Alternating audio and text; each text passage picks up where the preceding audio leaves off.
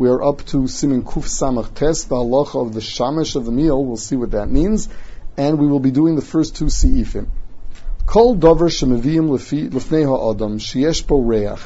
Any food that is brought before people that has a strong fragrance.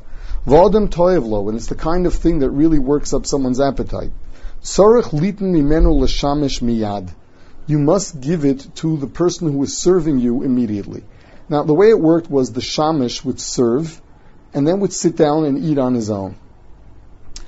He would sometimes eat the same food that he served. He would at other times be eating a different quality food. And the halacha is that if what he's serving you is something that has a strong fragrance, so we say that a person would naturally have a big appetite for it. He would want to eat it right away. Even if the shamish is going to get some of that later, you're supposed to give him a little bit of it immediately, just to satisfy that sort of craving that he may work up because of the fragrance. So that is from just this food that has a strong reach. Umidas chasidus ulitn lo miyad mikol minumin. It is a midas chasidus to give him from every type of food, even if it doesn't have a strong fragrance, even if it doesn't smell strongly. Still to give him from everything, because it's not right. The man is serving, and you're not giving anything to taste of what he is serving. And the reason is because of tsar. Simply because it's difficult. The person has tsar when he's serving something, and they're not giving it to him to taste. Now, as far as the halacha lamaisa of this, the halacha is that the fact that you told him explicitly beforehand, I am asking you to serve the meal, or I'm hiring you to serve the meal, with the t'nai that you're not going to get any of the food, even though it smells good. That doesn't help. The isser here is because you're mitzayir him. It's wrong. It's considered callous. As a result of it, the fact that you stipulated such when you first hired him doesn't help. If you stipulate to be callous, if you stipulate alzorius, that doesn't allow you to have that midah. Now, the halacha is that if he's sitting down and eating with everybody else, there's no reason why you have to give him first.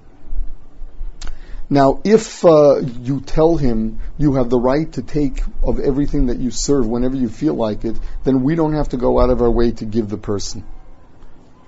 Now, this halacha, although the Mechaber brings it only for the shamish, there are many poskim that hold that this applies to anybody, that even someone who is cooking, for example, anybody that has any responsibility around the food that's being served, because they will still smell the food, and if it does have a strong fragrance, they're going to have tsar by not being able to eat it. The Mishnah Berurah says that it could be that's why it's minig Yisrael, that when people come to the house when you're eating, you'll always invite them to join you. This is our way of saying, just in case what I'm eating smells good, I'm not going to be over on this halacha of being mitzar you by not offering you anything. As far as the shamish is concerned, today it's rare that a shamish eats different food. Today, whoever's serving will generally get the food that he is serving to. So this halacha would not apply if he has the right to take it at any point that he really wants to. That's the first halacha. The next thing is, v'lo yiten lo kol zman sha'akos biyado. You don't go ahead and give the shamish some of the food while he's holding a cup, because we're afraid that he's going to see that the balabayas is looking to see just how much he was just given, to make sure that he's not given too much. The balabayas may be disturbed by it, and he's going to get all shaken up, and he's going to end up spilling the cup. O biyad balabayas, and the same thing goes for the balabayas himself. That if the balabayas is holding a cup, we're afraid that the balabayas is going to get upset at what's going on, and the cup is going to end up spilling. Lamaisa, there are those who say that even the balabayas himself should not give bread to the hand of the shamish when he's holding a cup, because even without the excitement, just simply the fact that he has to juggle two things, we're afraid that it'll spill, and then the balabayas is going to get upset at him. So as a rule, what we're getting here is, don't do something that will cause someone to then spill something, in which case he's going to get embarrassed. Says the Ramah, for another person, you don't have to worry about it, because there's no reason why he should end up spilling the cup. Further, now what does it say here? It says that you're allowed to give to somebody else. Now, what business do you have giving someone else at the table? So the Mishnah Berurah says we're talking about someone else that was invited. if you have a few people that are invited and they're sitting at the table, you are allowed to give something of your portion to a different person. But of course, if someone walks in that was not invited, you don't have the right to give of your portion to that person who walked in. That was not what the Balabayas had in mind. Further, v'osur litin lo prusas pas elim ken yodea bo shenot al yodav. There's a chash that because the shamash is busy serving, he may forget to wash netilas yadayim. So you're not supposed to give him bread unless you know that he washed, because we're afraid that he may forget and not wash. With regard to somebody else, the Mishnah Berurah comes out that, and this is really based on what we'll see in Seif Beis, that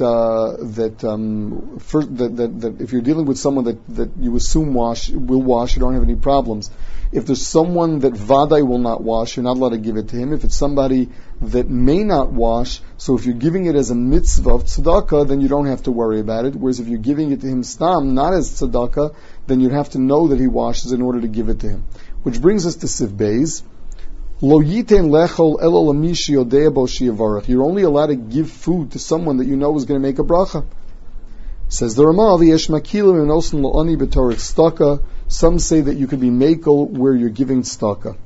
Now, the halacha is like this. In the case of the shamish, those who explain that the reason why you can't give to the shamish was because he's so busy he may forget to wash until Sidayim, then obviously, according to them, these two halachas are unrelated.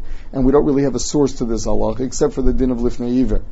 According to the others, that you're just not allowed to give to anyone unless you know that the person's going to wash. The same thing is, you can't give to someone unless you know that they're going to make a bracha. So once again, if you're dealing with someone that you recognize as a Yirei Shamayim, there's no reason why he's not going to make a bracha.